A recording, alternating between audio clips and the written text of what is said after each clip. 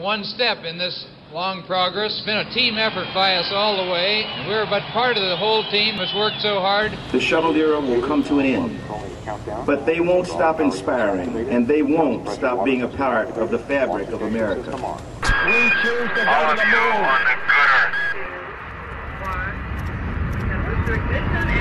That's one small step for man, one giant leap for mankind.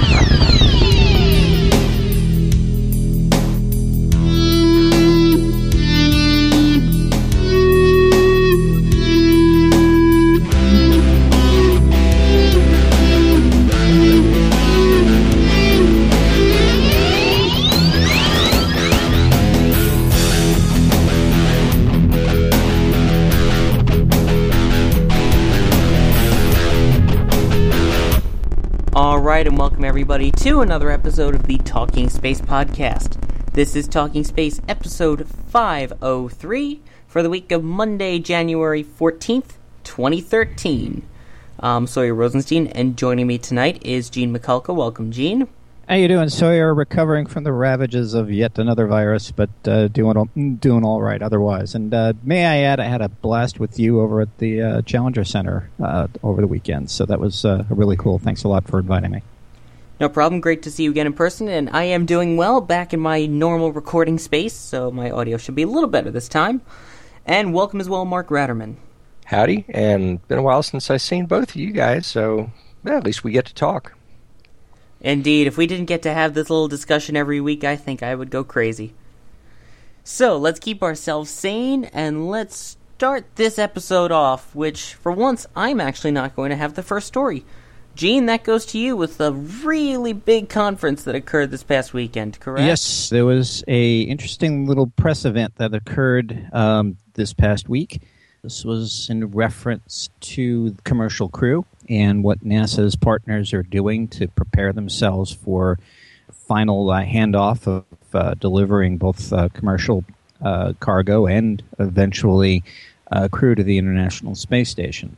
So far, about $1.1 billion has been invested in the project, and that includes the three big leaders, that is Boeing, SpaceX, or Space Exploration Technologies, and Sierra Nevada.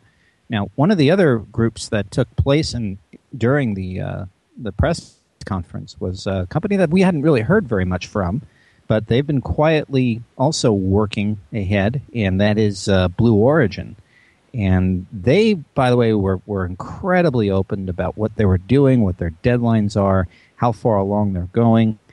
They eventually do want to go, their first objective for at least crew is to go to suborbital and continue that, which is, again, they're using a vehicle called New Shepard.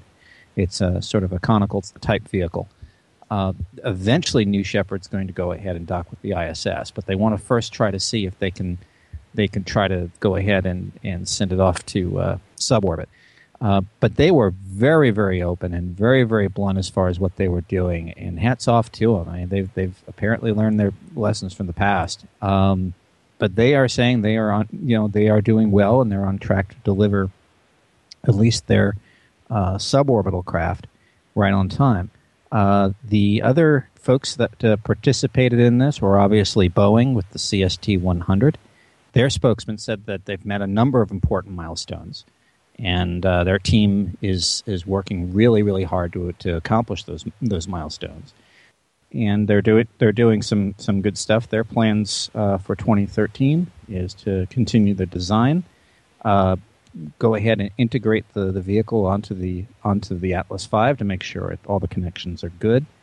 They want to go ahead and plan some mission control demonstrations to make sure that their procedures are intact and doing good. And they, I believe, are going to get the keys to one of the orbiter processing facilities. It's OPF number 3, and that's going to happen this summer. So Boeing has been very, very hard at work there.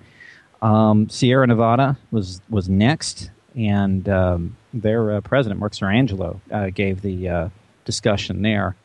And their test article is set and ready to go. Now, some of the press did ask if the drop test vehicle that they did conduct those drop tests with, I believe it was around Memorial Day, I think. They went ahead and conducted the drop tests of the Dream Chaser in total, the former HL-20. And that vehicle, by the way, will not be the one that's actually going to fly. They're kind of sort of taking the same tests as say, we did with the space shuttle, meaning they've got their prototype, which is the one they're conducting the drop tests with, and so on. And then, of course, they'll go ahead and they'll start building the first one.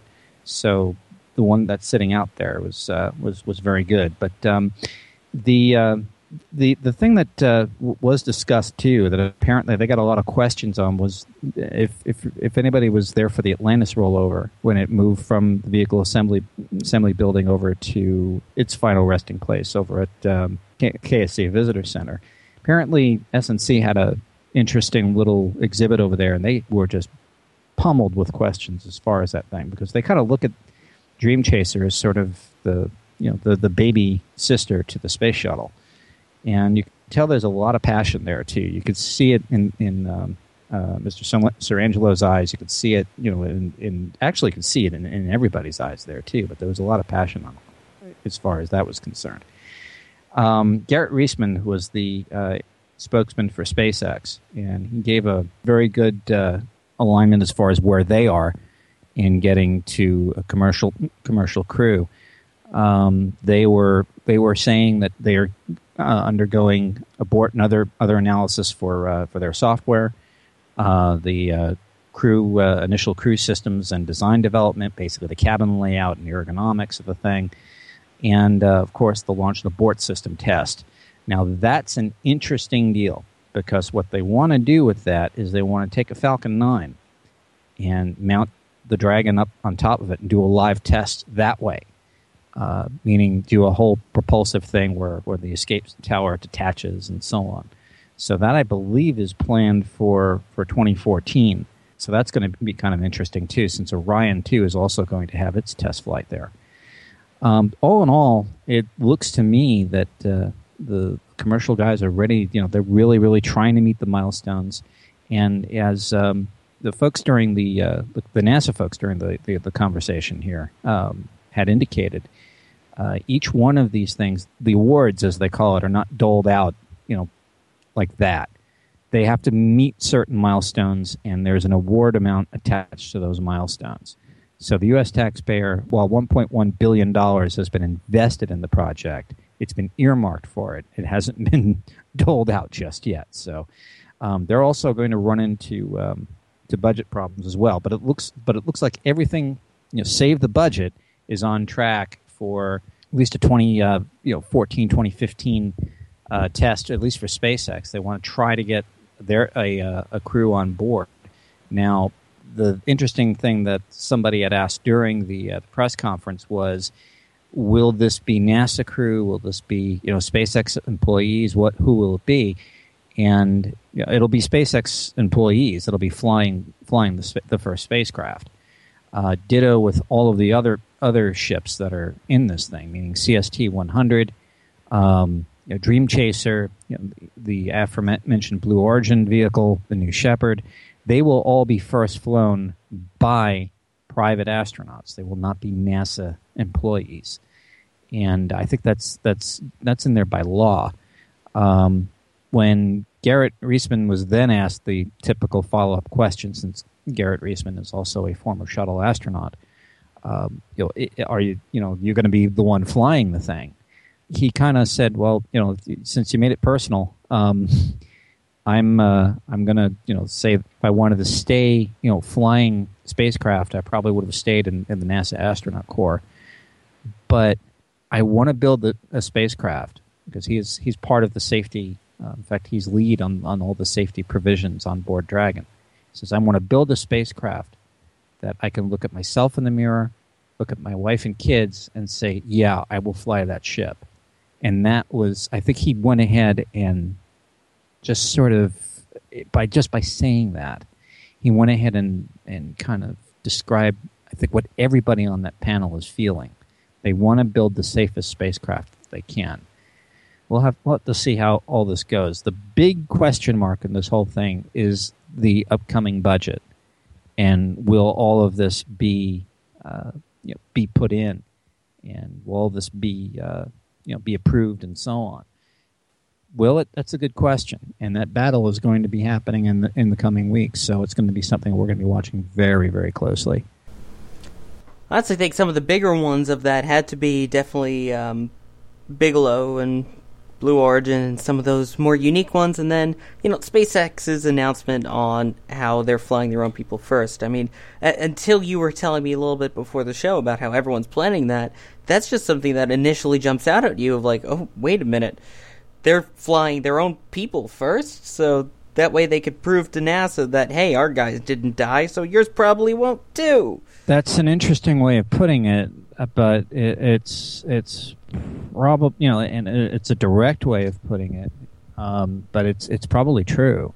I believe the contract actually states in it, and I'm not too sure. I'll have to look it up, but I've heard through several sources that that's what the thing says, that NASA crew would be prohibited from flying until after the first test flights.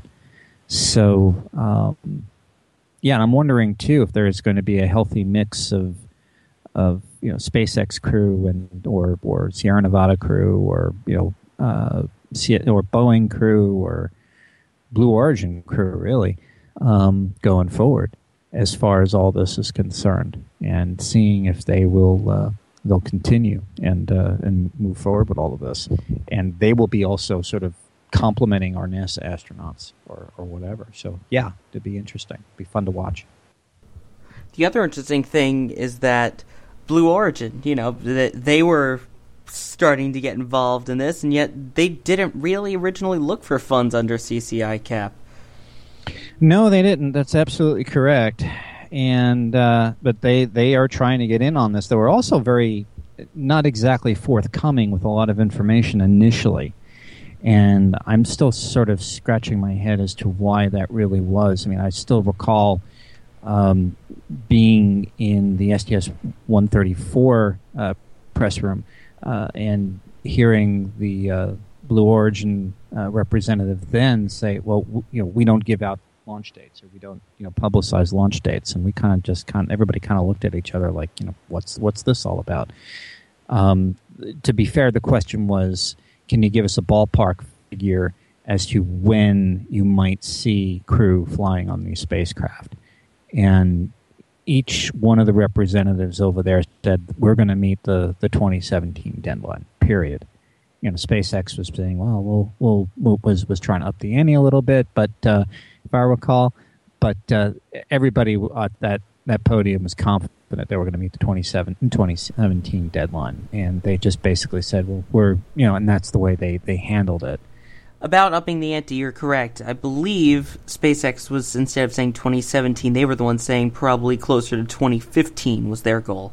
Yeah, Actually, I think it was 2016. But now, during the press conference last week, they were indicating it was going to be about 2015. So again, I think it's a bit of an aggressive schedule. But if anybody can pull it off, I guess they've been pulling rabbits out of their hats since they've started. So if anybody can pull it off, I think they can. There was a question, by the way, about the Merlin 1 engine failure on the CRS-1 flight, and Garrett Reisman had indicated that they do have a root cause for that now. That both SpaceX and NASA have a joint investigation, tried to go ahead and isolate what that was. They believe they've got a root cause. They haven't announced it yet because they want to make doubly sure that they're giving the right information out. And but the announcement would be forthcoming. So again, that I just thought I'd go ahead and put that in there. And actually, going back to touch on what you were talking about a little bit before, is about the openness of Blue Origin a little bit. Because, I mean, SpaceX, as we're talking about, they're announcing everything, such as their ambitious dates. And then you have Boeing, who's literally going to take over some of NASA's facilities. And then you have Sierra Nevada, you saw what they were displaying as well. And now Blue Origin, they're being a little more open. They're actually now on Twitter at Blue Origin, but other than that, you're right. They're probably the most quiet of all of them, all of the people in CCiCap, even though they're not in CCiCap. Yeah, they've really turned it around. I mean, their spokesman was incredible. He was answering direct questions. He was not hedging any way, shape, or form. He was laying it right there on the line, and hats off to him. I think they've learned a lot, and that they know now that they've got to go ahead and kind of sort of come forward and talk about what they're doing, especially if taxpayer money is involved, but. If we're going to start paying these guys, and eventually we will be paying these guys, we'd like to know where what our money's doing. So, again, hats off to them. They were incredible during the press conference. They came a long way, a very long way. Yes, indeed, and it's going to be very interesting to keep following along with all these companies and see what happens to them, because we're going to be talking about some more private space companies in a little bit. So continuing along now, the next story is in fact mine, and this one does involve a little bit of private spaceflight travel, but some spaceflight travel that smells pretty darn good. What do I even mean by that? Well, what I mean is there is a new contest that was introduced by Axe, which is also known as Lynx in some locations overseas. Axe is a body spray, and they have a really interesting new, I would guess, contest is the way to word it. They are calling it the Axe Apollo Space Academy, or AASA. As the motto says, leave a man, come back a hero. Now what they are planning to do is they are planning to send 22 people into space. You heard me right. This is a competition going out through 60 countries in 45 languages here, according to an article from Yahoo.com and Space.com. The plan is that the winners will fly aboard a Lynx spacecraft, which is by X-Corps, and they will do a short suborbital flight. The way they will be chosen is they will log on to the Axe website that they have provided, which is axeapollo.com. They will then go on, say why they deserve to be selected to be an astronaut.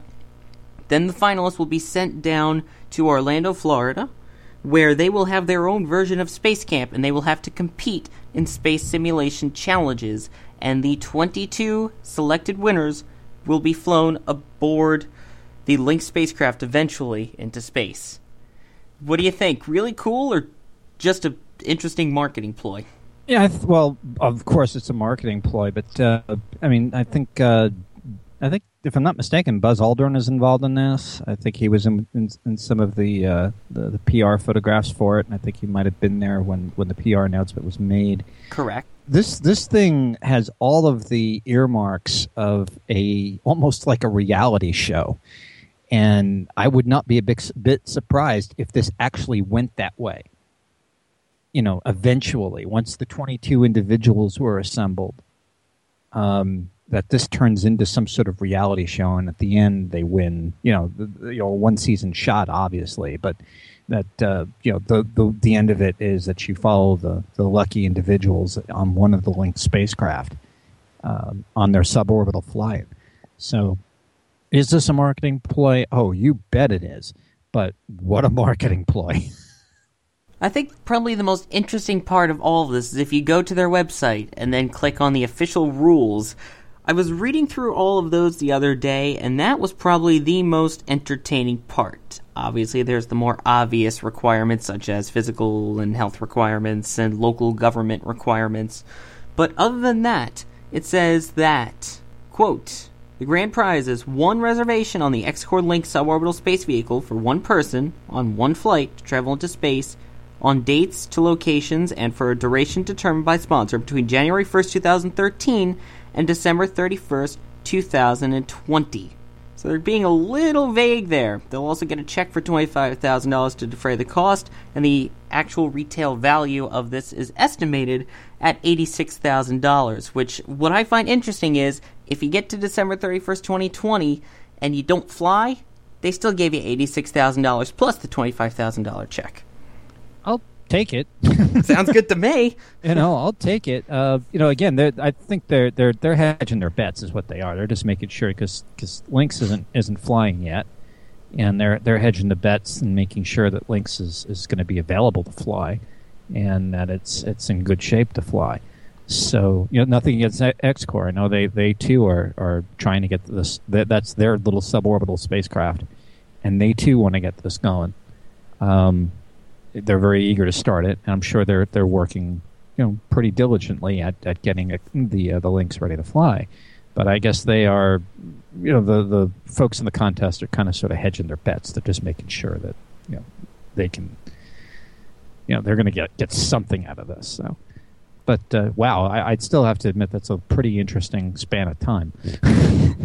And here's another thing that I find ridiculously interesting. We're talking about Axe, we're talking about the Lynx, which is part of X-Corps, and yet, going further into the official rules, it mentions another company. It says, in 2 locations, quote, SpaceX astronauts will also be accompanying the winner on trip, and further down, it also says, grand prize winner must complete any required additional releases required by SpaceX prior to trip. How did SpaceX get involved in this? I guess Lynx is deferring to them for their expertise. I don't know. That's just a shot in the dark. Maybe maybe SpaceX has got certain, or they're thinking maybe SpaceX will be in a position to be a little bit more learned about things than they are. I've got absolutely no idea how they got involved in this. I really don't. That's a good question for Axe, and that's a good question for X-Corps.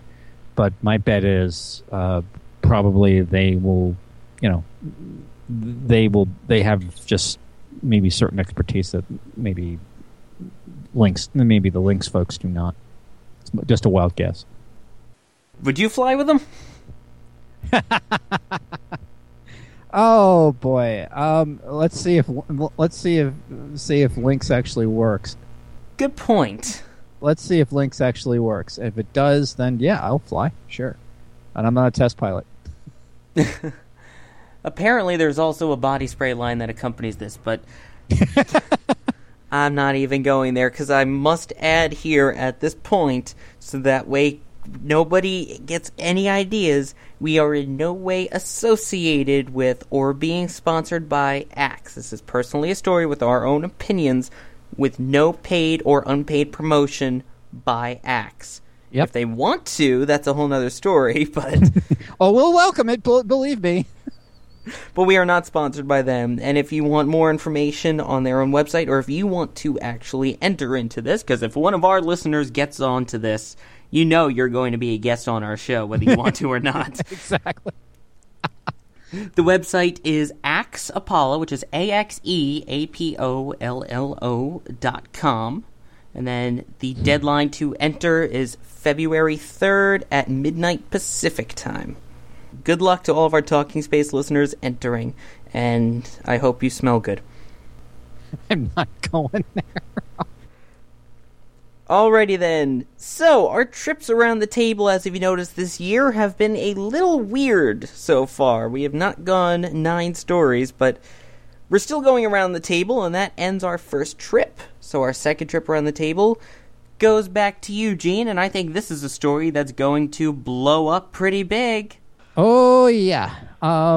Well, you've heard the term beam me up there, Star Trek fans. Well, essentially, Bigelow Aerospace has told NASA to do that, and they have done just that. The Bigelow Expandable Activity Module, or BEAM, which will be affixed to the International Space Station at some point in the future here. This is coming from a report from, dare I say, I'm looking at an article here from Fox News.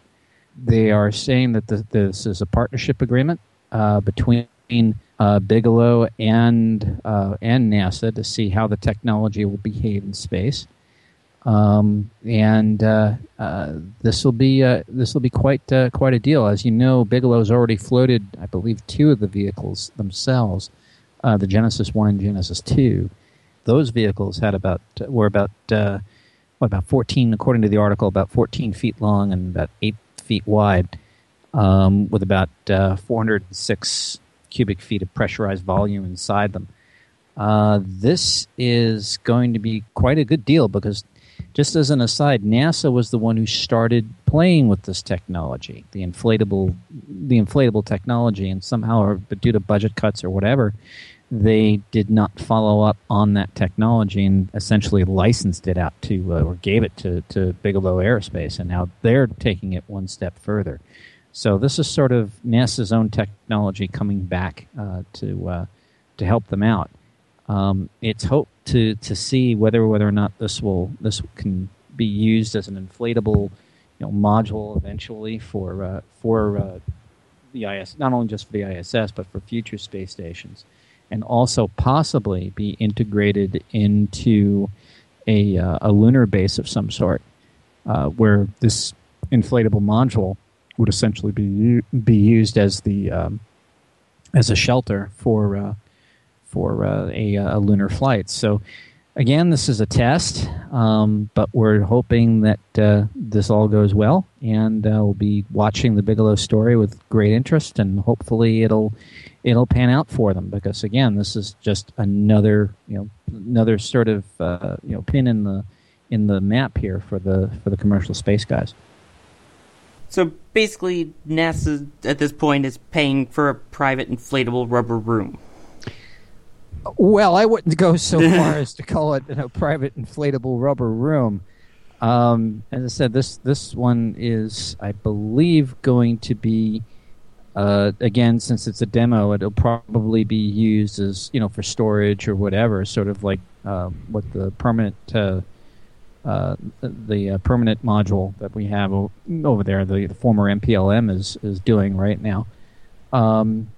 So again, it's not exactly the crazy rubber room. It's basically going to be essentially be part of the ISS. It'll I guess it'll, again, this room I would figure will be used for storage, and possibly running maybe a couple of experiments for a test to see if these things could actually behave very well in a microgravity environment. So this is a big deal for Bigelow, and if this concept actually works, they could theoretically take this inflatable technology and essentially create their own space stations up there eventually, and having paying customers go over there to hire folks to run experiments and what have you, and thus too you have much more of a broad platform for everybody to go ahead and visit, because as we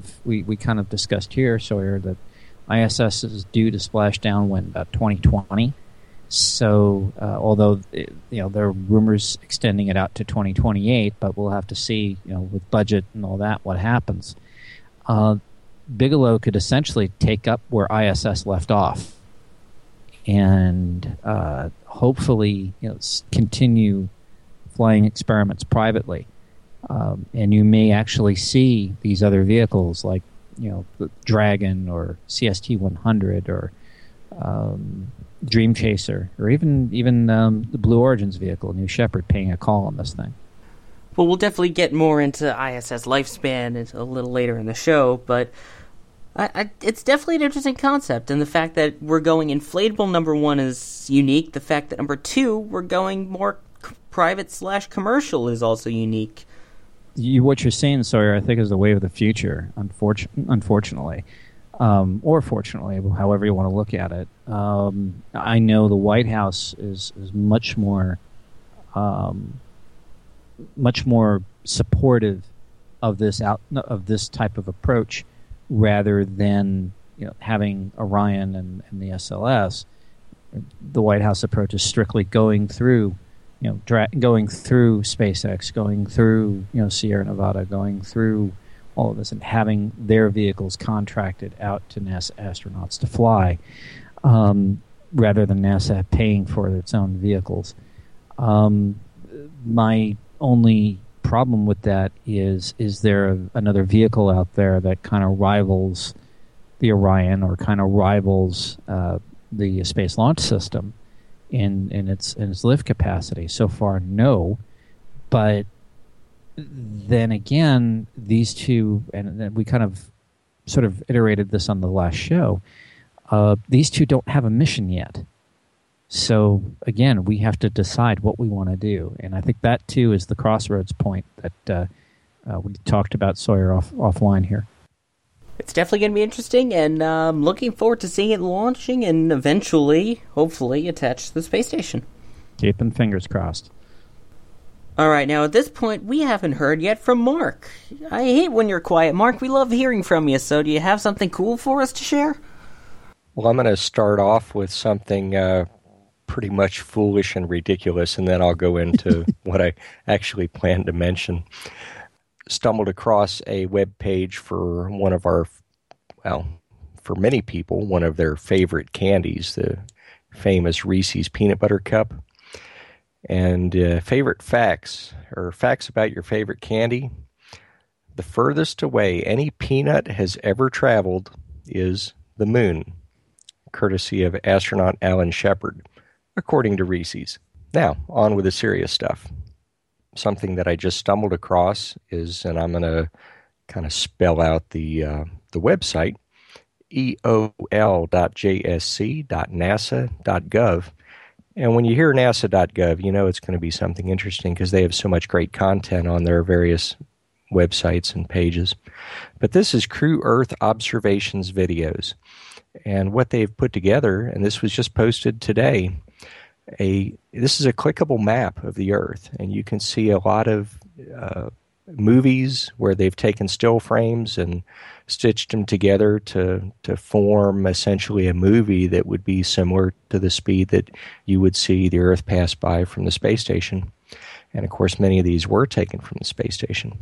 There's some links there for lots of interesting stuff. There's the northern and southern auroras. There are video tours of like Mexico to New Brunswick, from North to South America at night, different scenes that I think you'll find interesting to watch. I happened to stumble across one that showed a Russian cargo capsule re-entry, and it shows that streak of re-entry as the Progress capsule is burning up. It's a short little video, but it's kind of interesting. So that's the serious thing. Aside from peanuts on the moon, I think these videos are quite interesting to see. Gives you definitely the high ground for a vantage point that you're not going to get here on our own. So thanks, NASA, for these videos and for this Crew Earth Observation video site. Mark, they actually captured one of the Progress vehicles entering and burning up. That is too cool. Yeah, and if you remember, there was a photo of, I believe it was STS-135, that showed Atlantis on re-entry, showing that streak. Remember July of 2011? How can I forget? And of course, that was a still shot, but it showed that plasma trail. Very cool. And I don't have the link or the picture for that, but anyway, anything from space is good. Oh, it's out there. Well, of course, the link to that will be posted in the show notes, and sound like some cool videos. Any spacecraft burning up is usually cool to see. It's cool to see as long as it's not yours.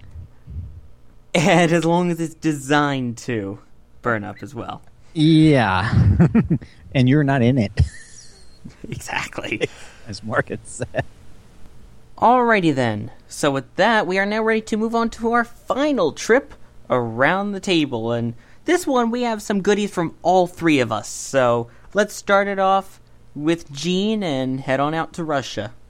Yeah, well, the United States isn't the only one building a new spacecraft, apparently. I'm looking at an article that was printed from Wired UK.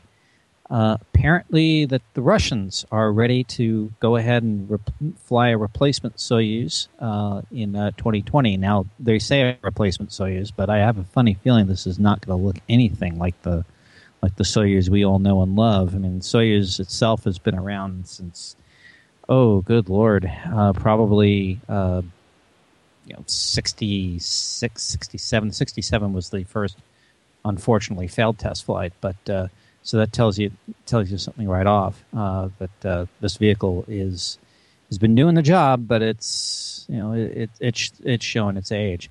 So what they want to do is they want to go ahead and build a new spacecraft. according to the Roscosmos website, they've also got a, quote, energy transportation module with promising propulsion installation that will be ready for testing by 2018. And apparently it's intended, quote, detailed study of the moon using an entirely new class of interplanetary travel technology. Now, I keep reading about this, and I keep on seeing that the Russians are talking about, again, a lunar flight and so on, but I kind of wonder, this kind of reminds me of another craft I know. It's called Orion. So it should be kind of interesting to see how this all plays out. Now, the Wired UK article does not give out any type of, configurations for the new vehicle or what it should look like or anything like that. And I believe the budget for this has been set at, and I quote, 2.1 trillion rubles, which translates to $69 billion, according to Wired UK, or 43 billion pounds.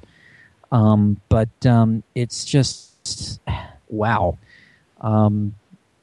First off, when you think about they're talking about getting this thing set up. They're also talking about a new, possible booster for all of this and using this for a shot at the moon.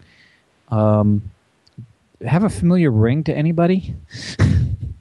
Yeah, that sounds nothing like anything that we're trying to do here in the United States. Oh, no, that doesn't sound like Constellation at all now, does it?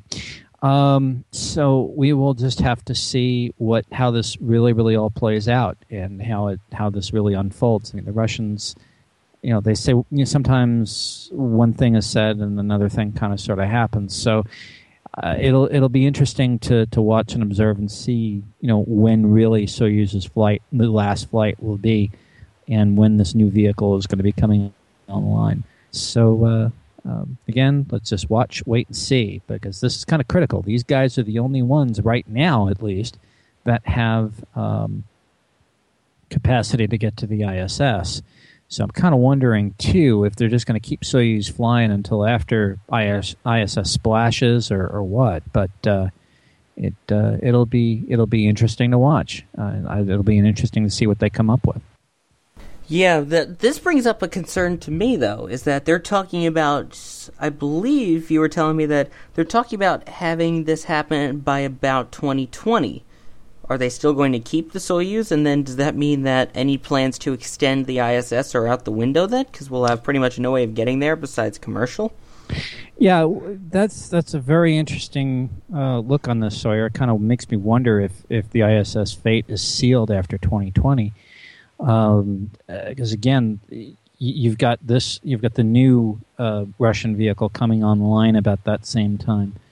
Or will they just modify this new vehicle to make sure it still could connect up with ISS? I mean, we do have the universal docking adapter, which we are working on, and I think all of the CCiCap folks have got to design their docking apparatus just like that.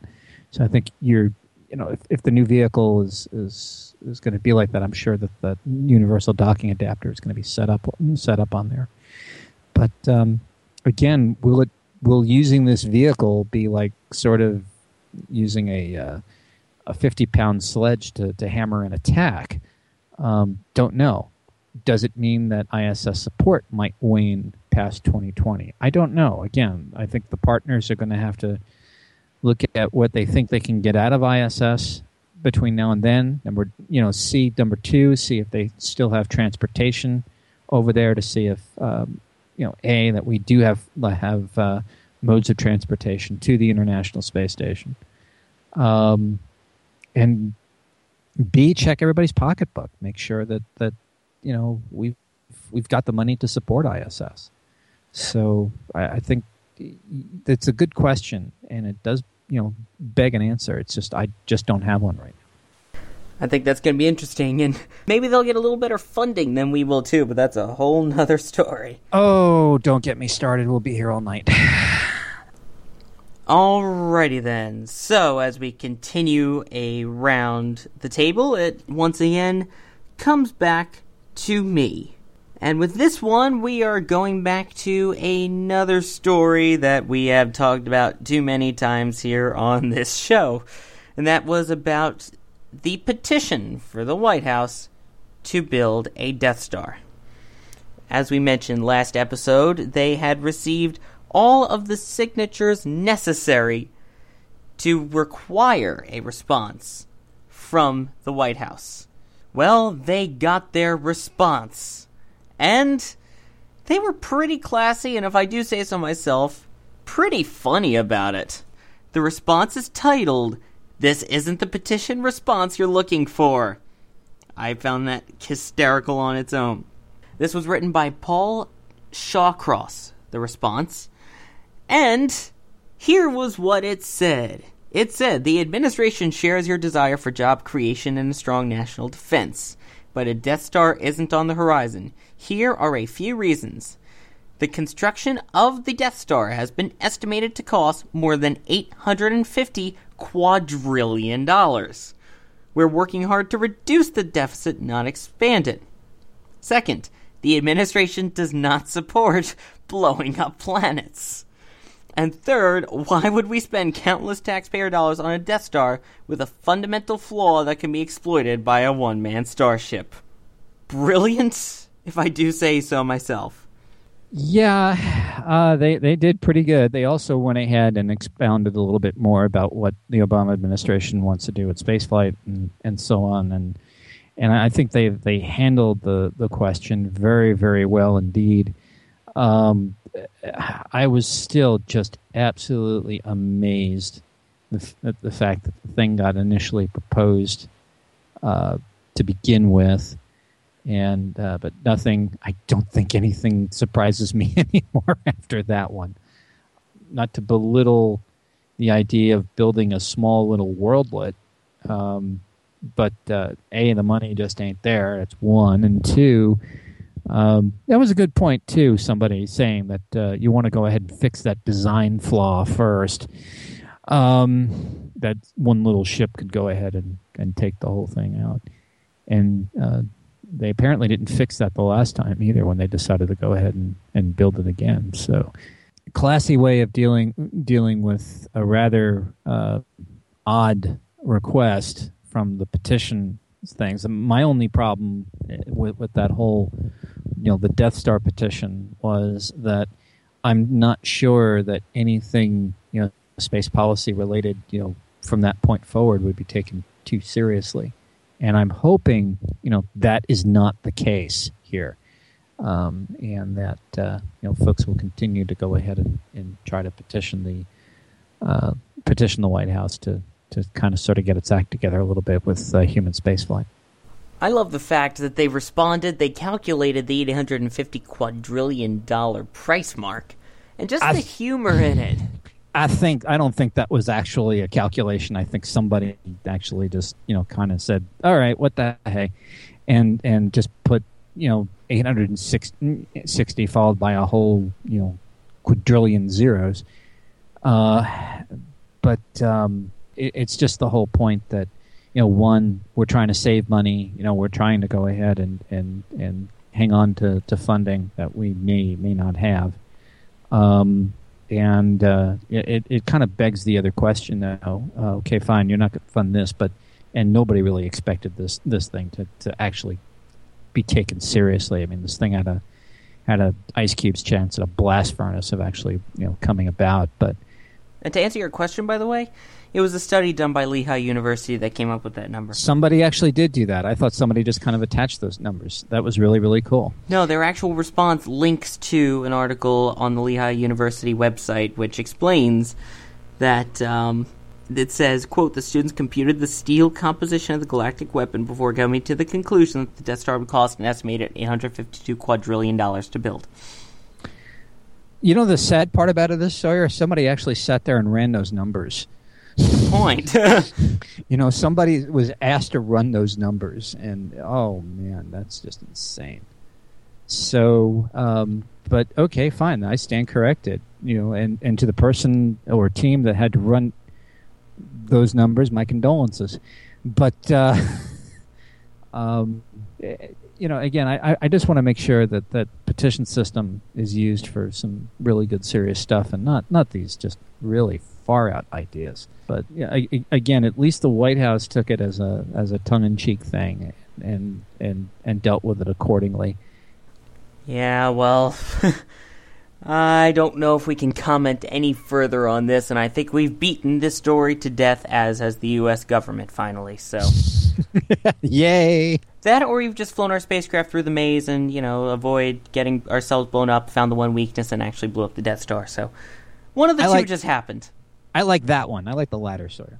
Anything with explosions is better. Alright, so we have one final story left, and that goes to our good friend Mark. And this is an interesting one. Mark, what do you have for us? Oh, you could call it living in the past or highlights, but I couldn't start to do highlights without needing a lot more time. But quickly, I just want to mention that here and there, I do have some conversations and get follows from people on Twitter, and I just want to thank listeners that have followed me recently, lately, or been following me for a while. I know I don't say a whole lot, but I do appreciate you being there.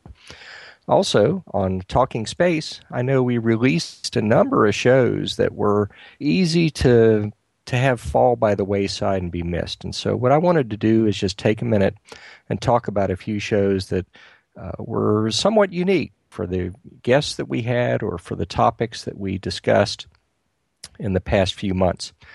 One in particular is episode 433. That was October of 2012, and it was titled The Traditional Way of Being Social. And part of our subject on that show was a trip that I made down to Kennedy Space Center for the SpaceX CRS-1 launch. And in particular, the thing that I found most interesting was the people that I spoke to that were part of the NASA social attendees that were on this first launch type social where they were credentialed like traditional media, hence the Traditional Way of Being Social title. Another one that followed that by a few episodes was episode 436. This was from November of 2012, and that was where we got to tie some more pieces together. We talked to NASA's social media manager, John Yembrick, and the deputy social media manager, Jason Townsend. We learned a few interesting things about tweet-ups and where they're headed and some kind of tips that they were going to be in quite a few new places this year in 2013. That was episode 436 in November 2012. One that I had a lot of fun with, I recorded in November talking to a few people that I met from Germany for the move of Atlantis from Kennedy Space Center out to the visitor complex. And that was episode 441. And that was Trefft unsere Freunde aus Deutschland. And I gave it that title in honor of our German friends who, I got to be honest, they've got a lot more experience and have spent a lot more money having some good times at Kennedy Space Center and learning about NASA and their interest in that subject. So give that a listen. And last but not least, this one was quite recent. You probably caught this because I think we actually came out after the holiday, but just in case, episode 501. This was just a couple weeks ago at the beginning of the year, and this was with NASA Associate Program Scientist Tara Rutley from Johnson Space Center, and Tara talked with us again about International Space Station science, and it's always interesting to hear what she has to say. So I just wanted to take a minute to mention those shows and to give you a heads up in case you missed them with the Thanksgiving and Christmas and New Year's and all of the activity that takes place at the end of the year. Take a look back. I think you'll find these interesting. And thanks for listening to me. I couldn't have picked some of my more favorite episodes. And amazing, I don't know why we've been making such good episodes recently. I mean, this is a personal biased opinion, but nonetheless, I think those are some of the best episodes that we've done. And I definitely suggest listening to those. And I don't know, maybe in a future show we'll do best of seasons 4, 3, 2, and 1 and give you the shows that we think you should go back and listen to. Like they say, rock on. It's a good idea, Sawyer. Seriously, and yeah, we've been pretty blessed, and I'm hoping our listeners are enjoying it just as much as we have. We are indeed enjoying it, and there's only a couple episodes to pick from, just so you know. Of our 5 seasons now, we are approaching 150 episodes. When we get to that, we hope to do something special, but in the meantime, we have come to the end of this episode, and I'd like to thank everybody who joined us here. Thank you for joining us, Gene McCulka. Always a pleasure, Sawyer. Thanks, I had a lot of fun tonight. And thank you as well for joining us, Mark Ratterman. So long. Thanks for having me. Glad to have you with us as always, and we are glad to have you, the listener, with us as well. And we hope you will join us once again next time. But until then, as always, have a great day, night, evening, or whatever it may be, where you are.